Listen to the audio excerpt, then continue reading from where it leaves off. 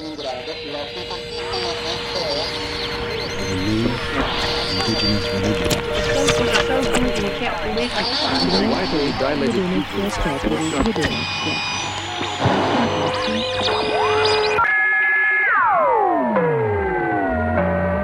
You're listening to Manner of Speaking with Greg Mayu. Today's episode, Flipping Over.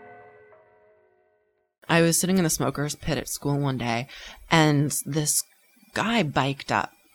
He wasn't wearing a shirt, and he had like a really nice body. He's tall and thin. He had his nipples pierced. He had long bleach blonde ponytail and like a goatee and kind of a scar over one eye. Like, he was really interesting looking, and he had a tongue ring, and he just looked hardcore.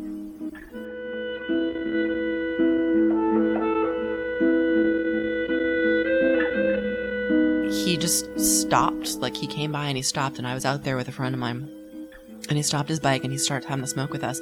And the things that came out of his mouth were so prolific. He talked like he was an English major, and his voice was beautiful. And it was one of those things where I was just instantly just drawn and attracted to this guy. And I knew that he was like evil and bad, but I was attracted to him anyway. And so was my friend, because as soon as he left, she and I started talking about him and hoping that we would see him again sometime. And then sure enough, I did. And he ended up asking me out for coffee. And we started hanging out a lot after that. We pseudo-dated, but he had a girlfriend in Boston with an open relationship and blah, blah, blah. But the moral of the story was that the first time that he asked me out for coffee, we went to this place called La Madeleine, and he started talking to me about acid. And I was really interested, because the only thing up to that point that I had heard about acid was how, like, bad it is. But this is someone who, for some reason, I respected as soon as I met him, and was also a little bit infatuated with him. And now he's talking about this, like, magical, mystical drug that helped enlighten him. And me being this, like, pseudo-intellectual college student, I'm like, ooh, me, I want to try this. So it's kind of funny, because he hadn't done acid in a really long time, but because I was interested in it and we'd become friends, he ended up starting to do it again. And of course, the bad thing is that once he started doing it again, he had a problem stopping, which is very unusual. Acid is not an addictive drug, and it's something that a lot of people get over very quickly, because scary things can happen. But his purposes were very similar to mine in doing it, and like wanting this intellectual broadening or spiritual awakening. I was looking for answers. I wasn't taking it to have fun. Like, I wanted to figure shit out. In the early aughts, Beca graduated high school and left her home in suburban New York to move to Dallas and study theater. It was there that she met Alex, aka shirtless, bleach blonde goatee guy. Her commitment to spiritual awakening went so far that she became known among her friends as the Trip Doctor. She would host events where she'd coach people on their psychedelic journey, talk friends down from the edge of mental collapse, and provide toys and activities for them along the way. But all that ended about a year later, on the night she refers to as her last trip on acid.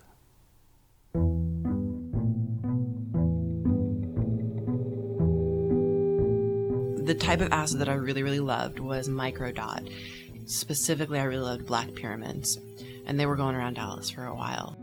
Microdot, it's kind of deceptive, because you could have like a ton of paper acid and be fine, and have like one microdot and go insane. So this is me going insane on it. Basically, I was sitting in a coffee shop one day with my friends, and there were these two guys, Blair and Chris, and I had a big crush on Blair. They were interested in doing acid, and they had gotten their hands on some blue pyramid. Wait, now, and how can you tell by looking at them what the difference is? It's physically the color. So microdot, it's really, really, really small. I would say it's like 4 millimeters, and it's in kind of a diamond shape, but it's thicker in the middle, so it looks like a pyramid. And it's just really, really condensed acid. They were like, well, hey, do you want to come trip with us tonight? And I'm like, hell yeah, because I've got a crush on this kid, so totally I want to. And I mean, I'd done so much acid at that point, and I've always been fine. And they knew that I'd done a lot of acid, and they hadn't. So they thought that I'd be like a good person to have around because I'd be in control and know what was going on. They lived in a southern part of Dallas. I think it was in Oak Cliff. And I didn't have a car at that point. So I had friends that were going to drive me to their place. And while I was being driven to their place, my friends stopped by at another friend's house so they could get a bag of weed. I was in the kitchen with their dealer, and the dealer had a bunch of black pyramids out on the kitchen counter. And I was like, oh, black pyramids, those are my favorite. I'm going to Oak Cliff to go trip tonight, but I'm going to be taking these blue pyramids. And I don't think I had even taken those before. I wasn't even sure if they were real. I was like, what the hell is a blue pyramid? So I bought 3 black pyramids off of him, and I took them then. Then when I got to Blair and Chris's place, they dropped acid with me then. So I ended up having 3 black pyramids and I think 2.5 of the blue pyramids. And like a normal dose is like 1. But I'd been doing a lot of acid, so I was taking much more.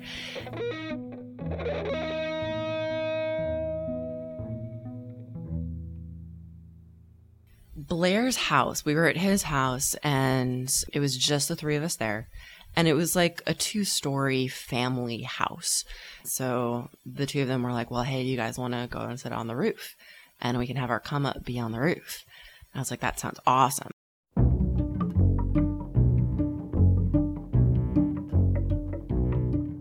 So we climb up this like rickety old ladder, 3 stories to get to the roof. And it was nighttime in Dallas. And the only thing you can really see are some trees from the streetlights. And as we're talking, every once in a while someone would say, oh man, I'm starting to feel it. And for me, I was already starting to come up because I had dropped half an hour before them. All of a sudden I saw like the most gorgeous sunrise I'd ever seen in my fucking life. And it starts turning like orange and red and just getting really vibrant. It's getting brighter and brighter, and I'm totally just zoning out on this. And so every once in a while the guys would check in with me, and I'm like, I'm just watching this awesome sunrise, and they're like, that's cool. And so they start zoning out too, and then we start talking about our experience, and it's like we're experiencing the same thing. It was just gorgeous. And then we realized maybe it wasn't the best idea for us to climb up on a roof when we have like a head full of acid. So then we're like, oh shit, man, we're all really fucked up. How the hell are we gonna get down? And I honestly can't tell you how we got off the roof. Like, I don't remember, which is really weird for me because I used to always be very in control on acid. But somehow we climbed down. I think Chris fell because I remember Blair being with him for a little while and Chris was like yelling. But at that point, I had kind of separated myself from them a little bit, and there was a wheelchair in their backyard. One of the things that I always found when I did acid is you end up in the most random situations, even if you were sober. Like, who has a wheelchair in their backyard? So I end up in this wheelchair with a mop in my hand. I can't tell you where I got this mop from, but I'm in the wheelchair with a mop, and then all of a sudden Blair and Chris are playing with these glow sticks on strings. So they're like swinging them around, and I just start cackling. And then they would say things to me, are you okay? What's going on? And I couldn't respond in words. I would like meow or bark at them. They're trying to talk to me, and I can't talk to them, and I'm laughing at that. Like, I realize that's funny, that I can't talk to them. And they're starting to look all crazy and funny. And they put this book in front of me, and I think it was a script that Blair was working on. I really don't remember. So I'm reading it, and it wasn't words to me. And I'm hysterical still. I'm not seeing words. The letters are everywhere. They're turning into all crazy things. And I think that's hysterical. And then I spit my gum out into the book.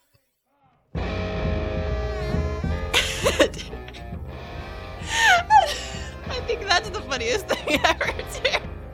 I spit my gum out and there's drool coming out of my mouth into this book. And these 2 guys are like, we don't know what the fuck to do with her.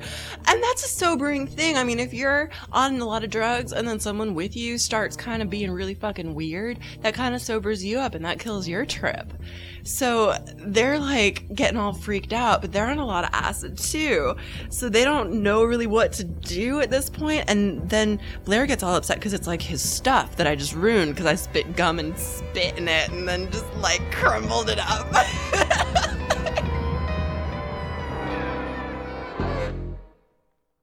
So Chris and Blair are a little freaked out by now because I'm not responding to them and because they didn't know me that well. Like, we had just become friends. They knew me through other people.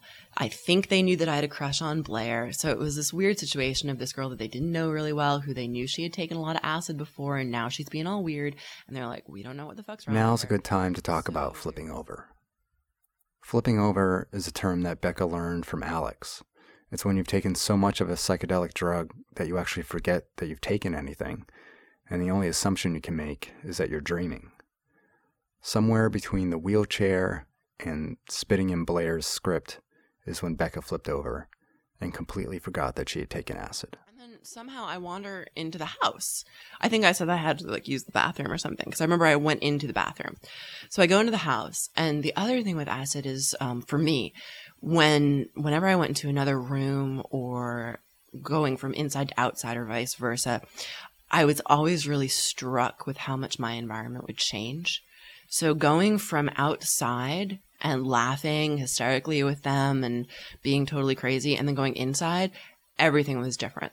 And I was so aware of how it felt to be inside, like how geometric everything was and how closed in I was and how I felt somehow safer in a way because I wasn't in the big world I was just in. And then I got it in my head that I really was dreaming. Like, then I started to get a little bit of consciousness about me, and I was like, oh, this is awesome. I'm dreaming. And this is so fun because I'm in this huge playhouse now. And then I was like, okay, well, if I'm dreaming, then I lucid dream because I've been practicing lucid dreaming since I was a kid. And I said, so I can test if I'm dreaming or not. And my test was sitting in the kitchen. I said, okay, the guys are going to walk in the door now. And they did. Like, the guys walked in the door. And I was like, this is awesome. I'm dreaming. And so then I go into the bathroom, and I'm thinking to myself, the guys are going to stay in the kitchen. And they did. And I was like, this is great. So I remember using the toilet. Like, I very clearly remember using the toilet. I don't remember closing the door. I think the guys actually had like come in and they saw me peeing with the door open, and they're like, okay, crazy fucking girl. And so somehow, and this is what they say, I never actually saw this, somehow toilet paper ended up in the shower. So their version of the story is that I peed in the shower. Who knows? I really think that I peed in the toilet, but does it really matter? You know, the semantics of it. I was on a lot of drugs.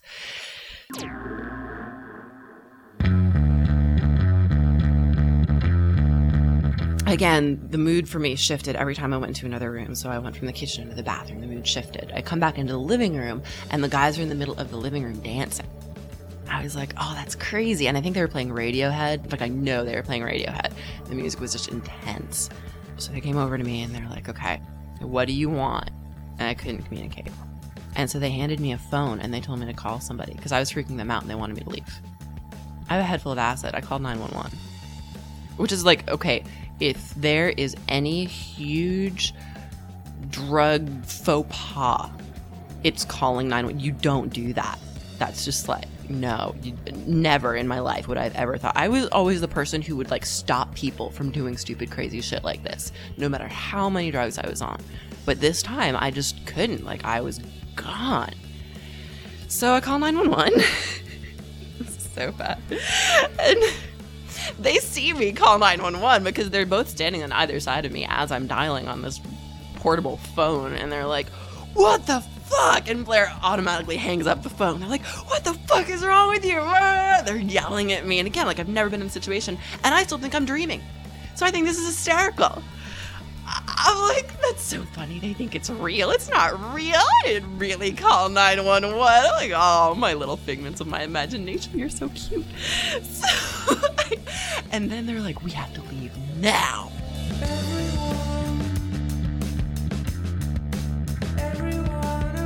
Okay, they're on a lot of acid. Again, they don't do this very much. I'm on about 3 times as much as they are on. And we get in Blair's beat up old Volvo wagon. And as we're leaving the house and going into the front lawn, a cop car comes around the corner with its lights on. And we all freak out and jump in the bushes. And I mean, the cop wasn't coming to us. They don't respond that quickly. But we're all freaked out. And that's when Blair was like, okay, that's it. We're definitely going now. So we get in his car and we start driving. And I mean, Oak Cliff is fairly suburban. There's not too much going on out there. But we had to drive through downtown to get me home because I lived in Highland Park. Highland Park is like this haughty-taughty, fancy-schmancy area of Dallas. But to get there, we had to go through all this other shit. Especially because they didn't really know the most direct route to get there when they had a lot of acid. And I didn't either. I didn't really know anything. I couldn't talk. So we start driving, and I just remember how cool it was to look out the window while I was being driven around. That was always one of my favorite things when I was on any sort of drug, is being outside, looking out windows, being near lakes and trees, and just seeing everything go by. So in a car, it's even more intense because I'm watching everything go by quickly, and I'm trying to take in as much as I can, and everything's changing, and I'm like hallucinating, but then also seeing things that are... All of a sudden, I hear all this banging. And I hear Chris yell, "It's the Christians!" I'm like, what?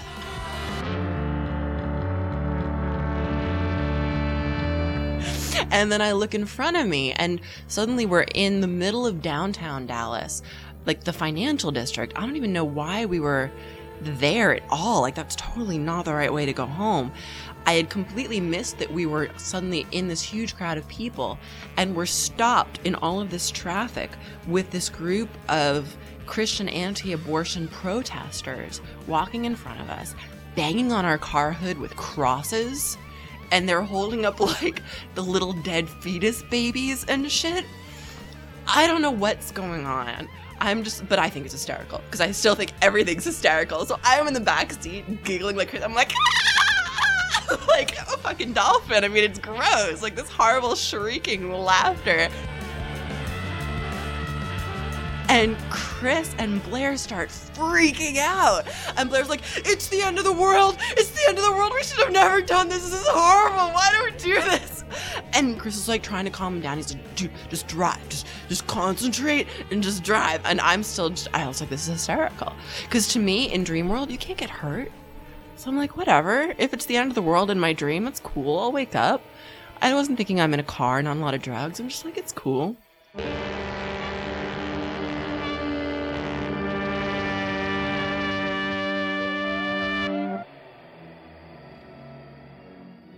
I don't know how we got out of there. I just remember Blair and Chris being really freaked out. And at this point, the two of them are screaming nonstop.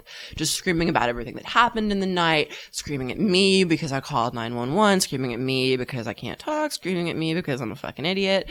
And eventually, somehow, we get back to my dorm. That's the very next thing I remember. And it's like a Friday night, so all these gross freshmen are partying, and the lights in the dorm are so bright. They're like these horrible fluorescent lights. So I'm trying to get through the hallways of the dorm with Chris and Blair with me, and everyone's screaming and smiling and having this great time. And I'm like, what's going on? Why is my dream getting so crappy now? So we get in my dorm room, and I light a cigarette right underneath the smoke detector. And Chris and Blair are like, are you supposed to do that in here? I'm like, what? You can smoke wherever you want to. What? Like, it's my dream world, you know? And at that point, I could actually talk a little bit. So that's why I was able to say, like, oh, yeah, sure, smoke in here, whatever. So then I remember Chris lit up a cigarette. And then he looked right above my head and saw the smoke detector. And he grabbed my cigarette and his and threw them out the window. He's like, what the fuck are you doing? Because again, like, I'm almost getting them busted. So they sit with me for a minute and they're like, are you going to be okay? Oh, yeah, I'll be fine. And they say, yeah, we think you just need to go to sleep or something. And still, even though I can talk, I don't know why they're upset. I don't know that I've taken any drugs. I really don't really understand what's going on. I know that, like, they're angry about something, but I have not gotten it through my head at this point that they're angry at me. So they leave. And I'm thinking to myself, okay, it's time to go to bed. So I get in bed, And I start trying to watch a movie, and I don't understand why the characters in the movies all have, like, their faces are moving and the TV is moving a little and everything kind of looks electric. Do you remember what movie it was? Oh, God. It was something like 16 Candles. It was an 80s movie. I remember that. And I remember it was like one of those Good Times high school 80s movies, because I do remember that everyone in the movie was like sickeningly sweet, and I didn't get that either. And I felt really removed from the movie that I was watching. I felt like it was this really foreign thing, and that everything was a little too picture perfect, and it bothered me. And I'm seeing this rainbow pattern on top of their face, and I'm not knowing why, because I still don't remember that I took anything. So I'm just like really confused at this point, and I start getting upset, confused, like grumpy. And so I turn the TV off, and I turn off all the lights, and I just kind of huddle in my bed with my covers over my head, because I was like, I just want to go to sleep now. I wasn't having fun anymore. I was like, okay, I want to go to sleep, or I want to wake up, because I still was kind of teetering on the whether am I dreaming or not. So I was like, okay, it's time to wake up now. So I closed my eyes for, I don't know, it seemed like a long time, but it was probably like 5 seconds. And I opened my eyes, and I was still in my dorm room. I closed my eyes, I opened my eyes, I was still in my dorm room. And I'm getting pissed off now. So then I'm saying, okay, we'll just go to sleep. Just go to sleep, go to sleep, go to sleep, go to sleep, go to sleep, sleep, go to sleep, go to sleep. I can't go to sleep. It's just not happening. So I pick up my covers from over my head, and right next to my bed is a wall.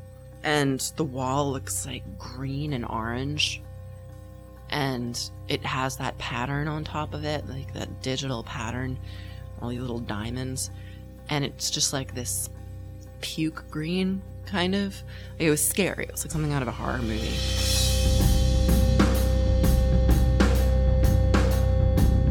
I put my hands up on the wall, and I can feel things moving in the wall. I can feel people flushing toilets, because the piping went through there. So that's actually like realistic, is that the wall would be moving a little bit, but on drugs it was moving even more. And I was so bothered by hearing the plumbing, because that made me think of like shit and piss and people throwing up. And then all these girls were laughing. I could hear like all this laughing echoing through the dorm rooms, and that really bothered me too, because I was like, what are they laughing at? It was annoying, because I was feeling really grumpy and they were laughing, and it felt almost like this weird mocking me thing.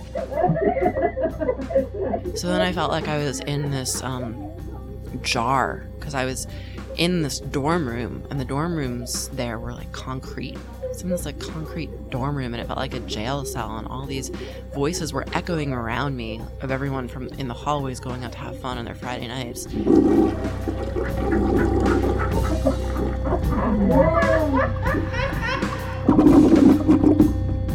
And I remember it hit me that I didn't have a conscious voice in my head.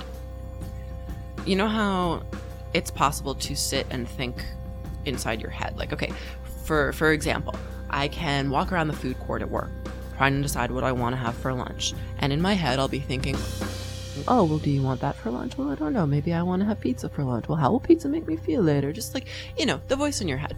And it wasn't in my head, it was like bigger.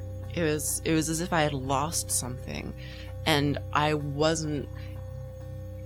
my soul wasn't in my body anymore. And this is what I was thinking, you know, obviously this is fucking crazy, but it was like my soul wasn't in my body anymore. My body was somewhere else, and my soul was all there was, and it was huge, and it was way outside of my head.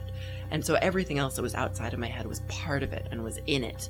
And that freaked me out too, because it was like, no, wait, where's my consciousness? Where's that thing in my head? What the fuck happened to me? What the fuck did I do? I don't know what's going on. What happened? And then I remembered that I took acid.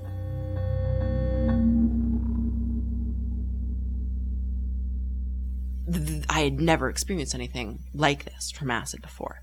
So I thought that I had done something really, really bad, really awful.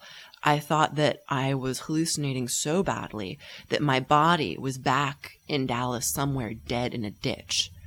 And my mind had created this other conscious world for me to have to deal with. And then I got in my head that no, it wasn't that my body was dead in a ditch somewhere. It was that I had gone insane. And I'd been on a trip with someone who ended up going insane. who just didn't come back. And I thought that had happened to me.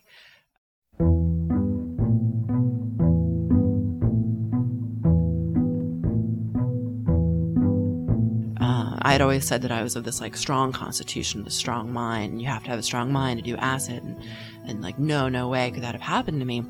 But that was the only conclusion I could come to, was that my body was in like a mental institution somewhere, and my mind, not knowing how to cope, put me back in my dorm room and put me in this crazy, what are the Catholics called, purgatory? Like put me in this purgatory where I would just have to walk around until my body died. And that's when I came to the conclusion that the only way around it was to kill myself.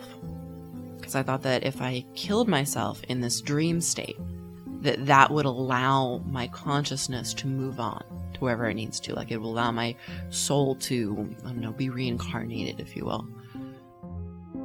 So I went in the bathroom and I got a razor blade and I stood there in front of the mirror with these like horrible fluorescent lights on. And I was like, okay, well, this is what I need to do.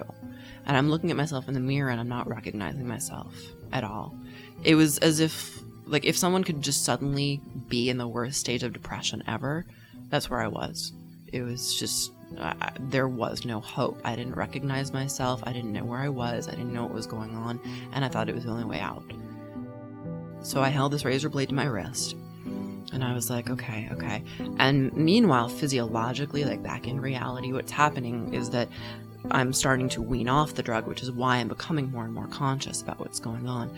That also allowed me to kind of take pause for a second and realize what I was doing. And I was like, okay, well, I think this is true. I think that I'm stuck in this purgatory. I think that I'm going to end up in the dorm room forever with these crazy screaming girls around me and hearing all the pipe noises. But let me just try to make a phone call first before I give up all hope and just see if anyone answers. And basically in my head, it was like they either answer and I'm saved, or they don't answer and it's true that no one else is out there and that I've got to do this. And I called my friend Mandolin. And she answered the phone. Which, like, God bless her, because that girl fucking saved me that night.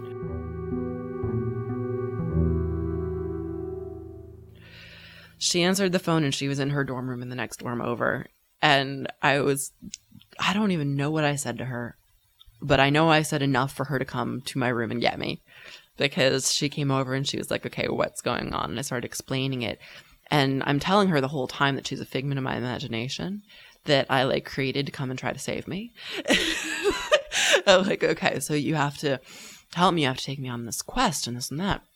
So we go on a quest. And first, I think I woke her up and she had to like, oh, wait. Oh, shit. I just remembered this. No, she was having sex when I called her. I totally remember that. She was having sex with this girl that she wasn't supposed to be sleeping with anymore. And I totally called her during that because I remember her looking like she had just woken up. And I said something about it and she said how it was like good that I had called her because I kind of broke that up. That's so funny.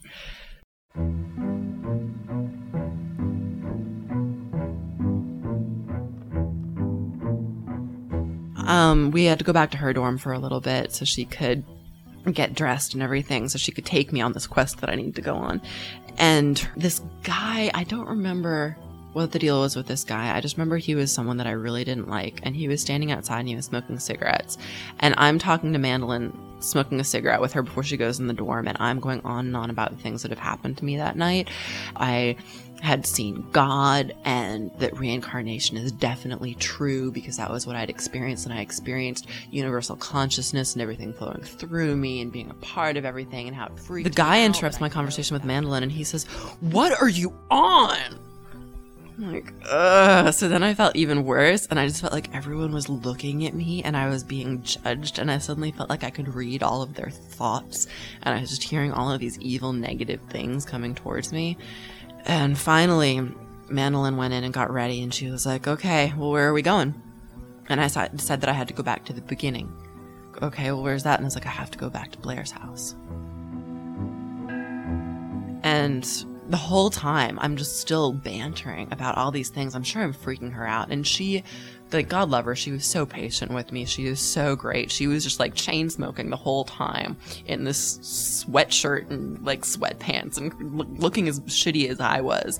And she must have been thinking, like, I can't believe I got myself into this. This fucking crazy girl's in my passenger seat. But she was being a doll about it. So we get to Blair and Chris's and they're not there. So I leave them this note. I wish I could remember verbatim what this says. And I'm like, Blair and Chris, I figured it out. I do remember that I said that. It's like, I figured it out. And I said something about how, like, I came there to tell them. And that was it. And I was like, okay, I have to go see Alex.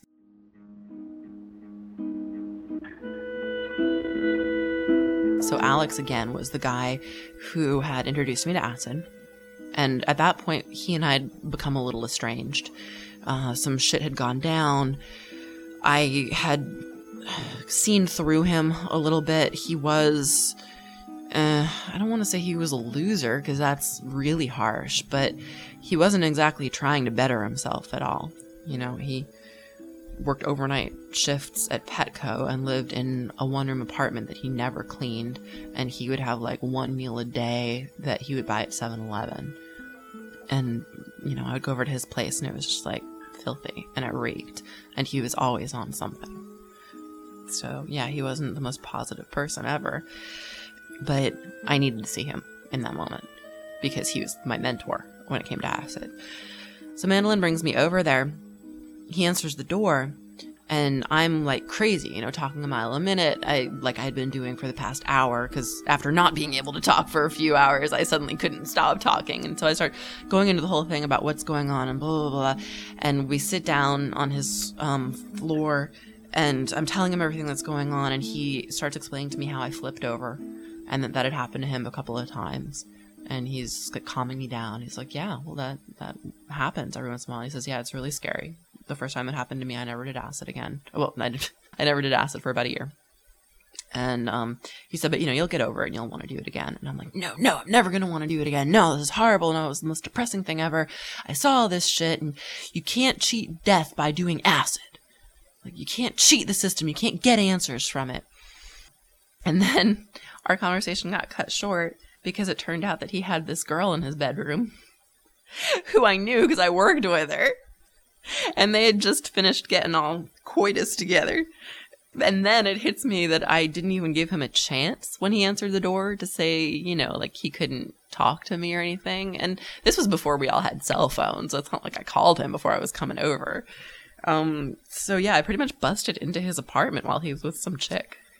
So that was not the best move on my part.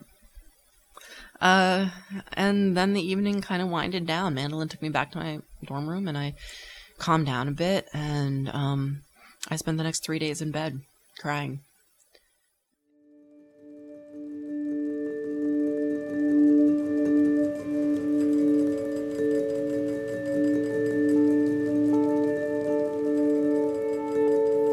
It was awful. I would never wish that on anybody. I went through these waves of like being horribly embarrassed that I couldn't control myself in front of Chris and Blair, and then being petrified as to what would have happened if I had actually slit my wrists, going through this whole mindfuck of what is real and what is God and like what is human consciousness. And at that point, I was completely convinced in reincarnation. I came away with a lot of conclusions from that experience. And friends of mine would come and bring me meals and stuff. I had some great friends at that time, and they really tried to take care of me because they knew something happened, but I couldn't talk about the whole thing. And finally, after 3 days of being in bed crying, I got up and I wrote about all my conclusions. I wrote like 3 or 4 pages about what had happened. And I brought it to a professor that I had in the theology department, who I really, really trusted. And he was awesome. He probably turned everything around for me, because I let my friends read it, and some of them thought I was crazy, and some of them thought it was interesting, but like none of them could give me advice on anything. I brought it to him. Not only did he give me advice, he gave me books on shamanism, books on people who use hallucinogenics for religious purposes, for learning purposes. He gave me all this literature that I had no idea existed. I thought I had done this horrible, devious thing that no one had done or explored before. I thought this was like my experience. And then be able to sit there and read all these books and see that it wasn't just me, that other people have been through this. Not only did I feel validated, but I felt really comforted in what had happened. And I started feeling more like myself at that point. And my inner consciousness that had gotten so big and got out of my head had come back, and I was me again, and I was okay with that. And I knew that there was still a lot out there that I didn't understand. Because that was the thing, is that my professor sat me down and he said, okay, this was your experience. And he said, now, remember you were on drugs. He's like, it can give you answers. But are those answers real? And that's a great thing that I've taken with me, is that, you could lock someone in a room for a year and they'll come out with lots of things that they think are true and they think are real.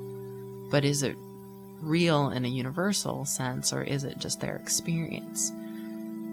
And then you give that person drugs and they're going to come up with more things that are real and think that their situations are so realistic, because when you're on these drugs, it seems so vivid, and it seems like there's no other answer. Like, you're seeing it. You're in it. This is how it is. And then to remember, wait, maybe these were just chemicals affecting my brain. All these answers came from me. Maybe they didn't come from a bigger collective.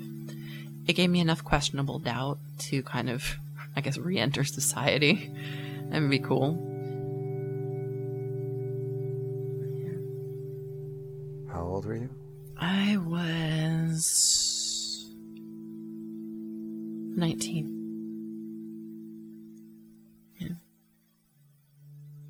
Yeah, it was right before I met my fiance, so my ex-fiance.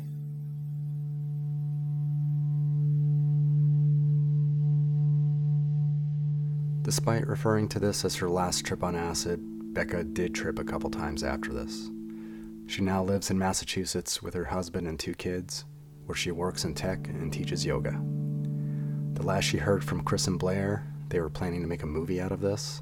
They even asked Beca if she would play herself. She declined.